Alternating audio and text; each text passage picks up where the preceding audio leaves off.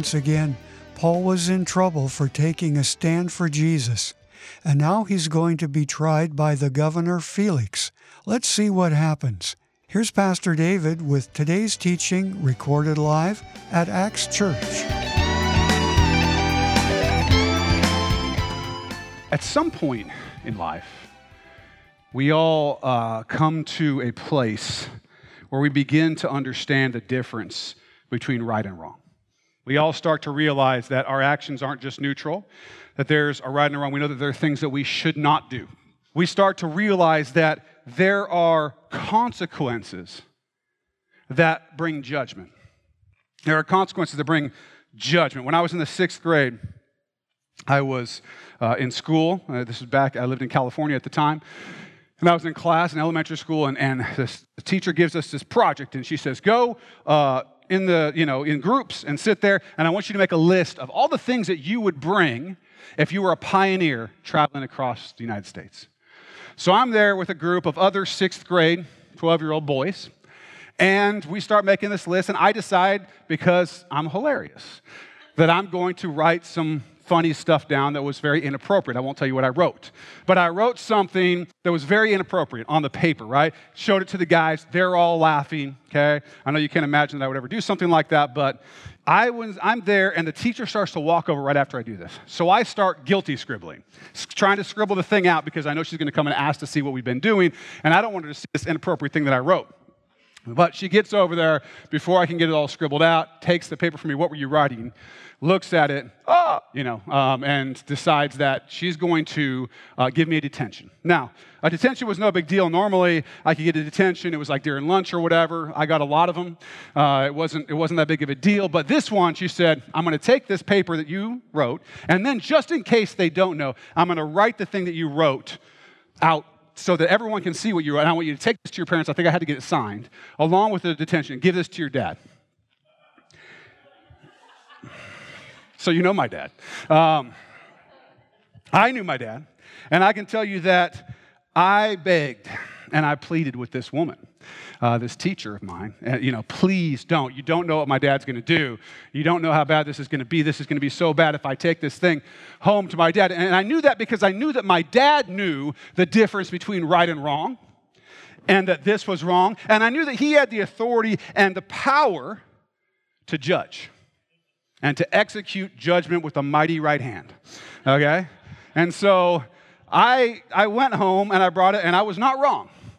Judgment was executed by Mr. Paddle. Mr. Paddle and Mr. Hindend met more than once, and it was not a pleasant meeting.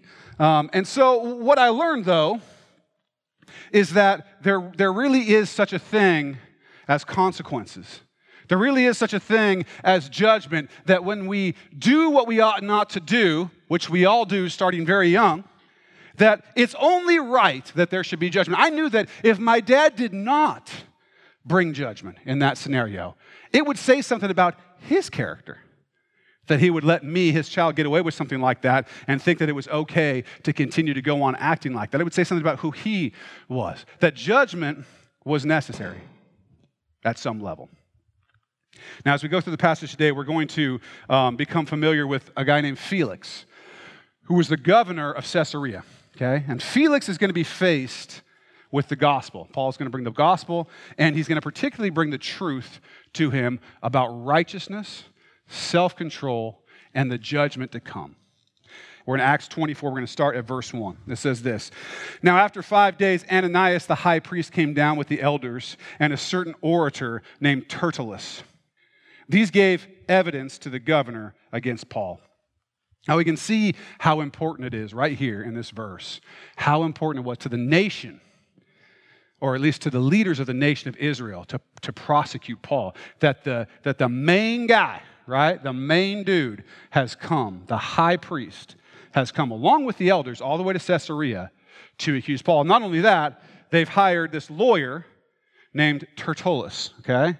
And we don't know anything about Tertullus except that he was, an attorney, that he would have known Roman law well, he would have known the way to act within the courtroom, but his presence there is just more evidence about how seriously these guys wanted to take Paul down.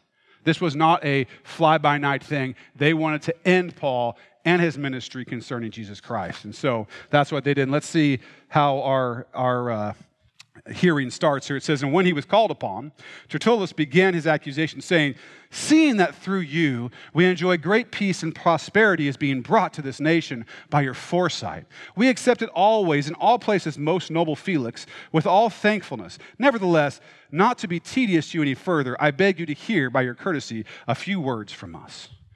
So this is blah, blah, blah lawyer talk. Okay? It was not uncommon that you would address a court or a governor in a hearing like this with some flowery language at the beginning, saying something nice about them. Okay? Even today, if you were to go in to, say, the U.S. Supreme Court, they generally would start with something like, "Mr. Chief Justice, and may it please the court," and then they go on.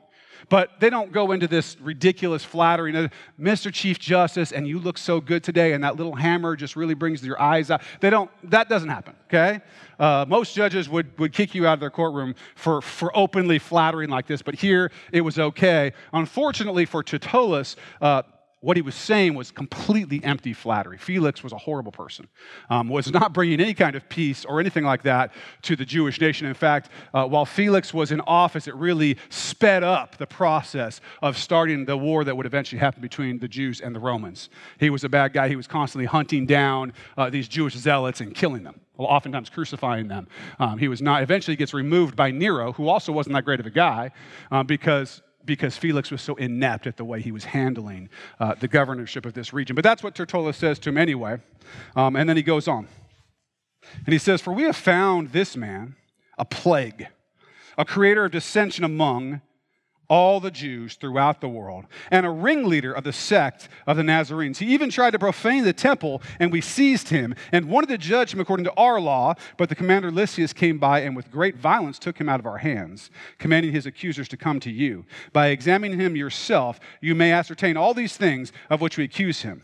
And the Jews also assented, maintaining that these things were so. They accused Paul of being a plague. Essentially what they're saying here is, look, this guy's a dissenter. This guy's out here in the entire world causing dissension, causing trouble, causing difficulties that are going to come back on Rome. That he's basically riling people up. And of course, the way they're putting it is kind of, he's riling people up kind of against Rome. Against, causing that kind of trouble that's going to put cities in turmoil and so on. Now, to be fair, from what we've studied from Paul, this kind of huge trouble only happened in Pisidian Antioch, Iconium, Lystra, Thessalonica, Berea, and Corinth. So, yeah, they weren't wrong. Paul's preaching had brought a lot of trouble. But here's the thing. It wasn't Paul who brought it, right? We've studied this stuff. It wasn't Paul. Paul wasn't violent. Paul wasn't looking for violence. He was preaching Jesus Christ, and the people there rejected the message so strongly that they were causing trouble in these other places, not Paul. So their accusation was just not true. Paul wasn't out looking for trouble. He was looking to make disciples for Jesus Christ. The people who didn't like Jesus were making trouble. But I won't say that what they say is completely untrue. I would just say it's about a half-truth. And it's not something that he should be accused of. And they call him a ringleader of the sect of the Nazarenes. I believe this is the first time the word Nazarenes is used to refer to Christians. And it's just one of the ways that Christians were referred to. They're referred to a number of ways. Because Jesus was from Nazareth, they used the word Nazarenes. And they accused him of profaning the temple. If you remember from a couple weeks ago, what they originally said was that he was causing all this turmoil all over the world, but that also he had brought a guy named Trophimus, who was a Greek, into the inner courts of the temple, which would have been illegal and would have been punishable by death. And so again, they're bringing this back to him, saying, yeah, he brought this guy in the temple also. He defamed the temple. He desecrated the temple. And of course, we know Paul had not done that. He had not done that at all. Now Paul will get his chance to speak after this lawyer speaks. We know Paul likes to speak, so let's see what he says. It says, "Then Paul, after the governor had nodded to him to speak, answered, 'Inasmuch as I know that you have been for many years a judge of this nation, I do the more cheerfully answer for myself.'" So this is Paul's first flowery thing. You'll notice in it that it has no flattery. He just mentions a couple facts. I know that you've been a judge here for a certain amount of years, and I'm cheerful to go ahead and give my defense. It sounds like he's being nice, but he's really not saying anything flattering because Paul's not going to lie like this guy just to make Felix like him. So he says this, and then he goes on. from there in the next few verses, and it says this: because you may ascertain that it is no more than 12 days since I went up to Jerusalem to worship. And they neither found me in the temple disputing with anyone, nor inciting the crowd, either in the synagogue or in the city, nor can they prove the things of which they now accuse me. But this I confess to you, that according to the way which they call a sect, so I worship the God of my fathers, believing all things which are written in the law and the prophets. I have hope in God, which they themselves also accept, that there will be a resurrection of the dead, both of the just and the unjust. This being so, I myself always strive to have a conscience without offense toward God and men. So, what's going on here? Paul is saying a couple things. We've got sort of the legal side and sort of the theological side. He's saying on the legal side, look, I was only in Jerusalem for 12 days total. I think it's been 5 days since he moved to Caesarea. So we're talking about a total of 17 days. So one of his points here is, look, whatever happened, whatever these guys are accusing me of, it should be really easy to find proof of it because it just happened. What they're accusing me of had to have just happened because I've only been here for a few days. So if they don't have very much proof, that would say something about whether or not it's likely that I did these things they're accusing me of. So he's saying that. And then he's saying that, look, I was in the temple and nobody found me causing a ruckus in the temple. I was peaceful. Nor did I cause a ruckus in the city or in the synagogues among the people, nothing. He's basically saying, these guys are accusing me of causing all this trouble, but they can't prove any of it. They can't prove any of it. I didn't do any of these things. And then he lays out that he worships God according to the way. And the way is just another name that the Christ followers had. Okay, they were called the way. And of course, Felix would have been familiar with who the way was. And he's just saying, look, I am following the Jewish scriptures, the same scriptures that these people are following, and I just happen to be doing it in this particular way because I believe Jesus is the Christ, the Messiah, that promised one of these scriptures, and so I worship God in this way. Okay, I don't worship some other God. It's not some new religion. It's not something like that. I'm worshiping the same God these guys are worshiping. This is a difference of what? Theology. Not the kind of thing you should be getting involved with. This is a difference of theology. And so, Paul mentions that he has this hope, and that it's the same hope that these guys have, that most Jews had, which was that there would be a resurrection of the dead. Of course, that's our hope as Christ followers also. We know as Jesus Christ was resurrected, that we also will be resurrected unto life in Christ if we know him. And so he's saying, that's my hope. He also mentions there will be a resurrection of the just and the unjust. That there's going to be a resurrection that some people will not like, and that some people will really like. He's making this point. Okay, all will be resurrected, some will face judgment, some will be with God. Okay, and then he says this, because of that view, because of the resurrection, because I have an eternal view of life, I strive to always have a good conscience towards God and people. I want my conscience to be right before God and people. I want to live righteously, because I understand that there are eternal rewards and eternal punishments at play. So he makes this point for them. Then he continues, and he says this, now after many years I came to bring alms and offerings to my nation. So Paul is bringing alms, which is money that he brought in relief for the church in Jerusalem. This isn't the first time he's done this. There are poor people, suffering people in Jerusalem, Christ followers there, and he's brought money, assumedly that he's taken in a collection of these other churches to bring to Jerusalem. So he's brought that, and it says, and offerings, which would have been sacrificial offerings that he brought to the temple. If you remember from a couple chapters back, Paul paid for the expenses of several men who had taken a Nazirite vow. So he would have brought money to purchase sacrifices and so on that were for that vow. So those are the things that he brought. And he says, in the midst of which some Jews from Asia found me purified in the temple, neither with a mob nor with tumult. So here he is, he's in the temple, he's not doing anything wrong. He doesn't have a bunch of people around, he's not causing trouble. He's there purified after this ritual that he went through. They ought to have been here before you to object if they had anything against me. Or else let those who are here themselves say if they found any wrongdoing in me while I stood before the council. Unless it is for this one statement which I cried out standing among them concerning the resurrection of the dead, I am being judged by you this day. So here's what Paul's saying. I'm in the temple. I'm not causing any trouble. I'm not causing commotion. I don't have a mob. I'm not causing a ruckus. Here I am. these guys from Asia, if you'll remember, it was some guys from Asia Minor that had come, maybe from Ephesus, that knew about Paul, that then saw him in the temple, and then tried, because they had wanted to get him before, when they saw him in Jerusalem, they tried to get him again. They're the ones who caused the mob. And Paul's saying, if they want to say something, they should be here. Apparently, they weren't there. These guys from Asia. Now, it had only been a few days, so we don't know exactly why they didn't show up. Either they were done with the time of the feast and they went back to Asia Minor, or maybe they didn't want to perjure themselves in front of the governor of the region, because that would have been big trouble for them too. Either way, Paul's saying, where are my accusers? These guys from Asia Minor are the guys who were saying I did something. You all are just repeating it. So where are they? Where are these accusers? And he's saying, if that's not it, then the only other thing that could be is this one statement that I made concerning when I said, hey, concerning the resurrection of the dead is why I'm being judged. If you remember that from when he's in front of the Sanhedrin. He's saying that could be the only other thing that I am being accused of. And of course, this wouldn't have been an illegal statement for him to make. It would have he's making it even more clear, I think, to Felix, that the issue that these guys are worked up about is a theological issue. It's an issue of interpreting Scripture. Now, the Romans, if they're smart, and they were smart enough generally not to get involved in this, are not going to get involved in the interpretation of Scripture between different sects of Judaism. And so as long as Paul can show that that's what this is about, he's unlikely to get in trouble with these guys. And so he shows them that. Let's see how Felix reacts. It says, but when Felix heard these things, having more accurate knowledge of the way, he adjourned the proceedings and said, when Lysias, the commander, comes down, I will make a decision on your case. So he commanded the centurion to keep Paul and to let him have liberty, and told him not to forbid any of his friends to provide for or visit him. So he punts. He says, I'm not going to make a decision today.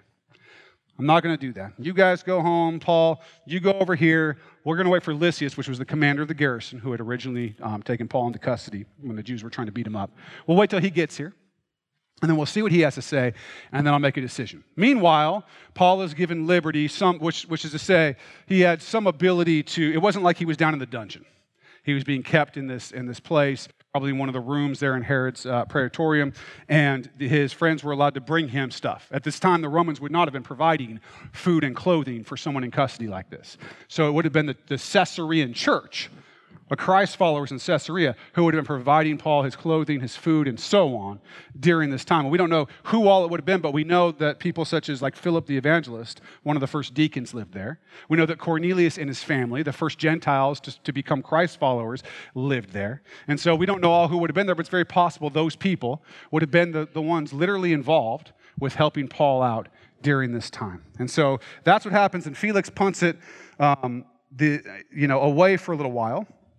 And then he calls Paul. We're going to see about that in just a second. He says this. It says, and after some days, when Felix came with his wife Drusilla, who was Jewish, he sent for Paul and heard him concerning the faith in Christ. Now, as he reasoned about righteousness, self-control, and the judgment to come, Felix was afraid and answered, go away for now. When I have a convenient time, I will call for you. So Paul proclaims the gospel to Felix. He proclaims the gospel to Felix and his wife, and he reasons with them about righteousness, self-control, and the judgment to come. And this frightens Felix. It frightens him. And Felix sends him away. We're going to come back to that in a second. Let's go back. Let's go to the last couple verses in this section. It says, meanwhile, he also hoped that money would be given him by Paul, that he might release him. Therefore, he sent for him more often and conversed with him. But after 2 years, Porcius Festus succeeded Felix, and Felix, wanting to do the Jews a favor, left Paul bound. All right. So, Felix is hoping to get paid, right? He's hoping to get a bribe, so he'll call Paul from time to time, hoping that Paul is going to bring him money. He apparently thinks that Paul has some amount of money. Maybe the people who are providing for Paul are some of the wealthier believers in the area. I don't know. Maybe it's because he brought this large gift to Jerusalem to the believers, but some way or another, obviously Felix thinks Paul's got access to cash, and so he calls him from time to time so that he can see if Paul will offer him a bribe, which he doesn't, and Paul's there for 2 years. So in that section, 2 years have passed. Paul is in custody for those 2 years, and then Porcius Festus comes in and takes over for Felix, because Felix was in big trouble with Nero, because Felix very ineptly handled sort of an outbreak of violence and so on with the Jews and the Syrians there in the city of Caesarea. And so, he's lucky he actually wasn't executed probably, but Felix happened to have a very high up brother in the Roman world, and so he avoided that, and he was in pretty hot water with the Jews, who were the ones who were accusing him in Rome. And so what he did was he left Paul in custody so as not to upset them anymore on his way out. Fascinating how that trial worked, isn't it? Now, in our next episode, Pastor David will teach us what this means for us today, and I hope you'll join us. Until then, if you have any questions about faith in Christ, or anything else for that matter, call us at 360-885-9000, or send us an email. Use info@axchurchnw.org. And you're always invited to join us for church on Sunday morning. Axe Church is really easy to find in Vancouver, Washington, and directions and all the info you need are available anytime at axchurchnw.org. Thanks for listening, and we hope you'll be with us next time for more with Pastor David Robinson here on Contemplate.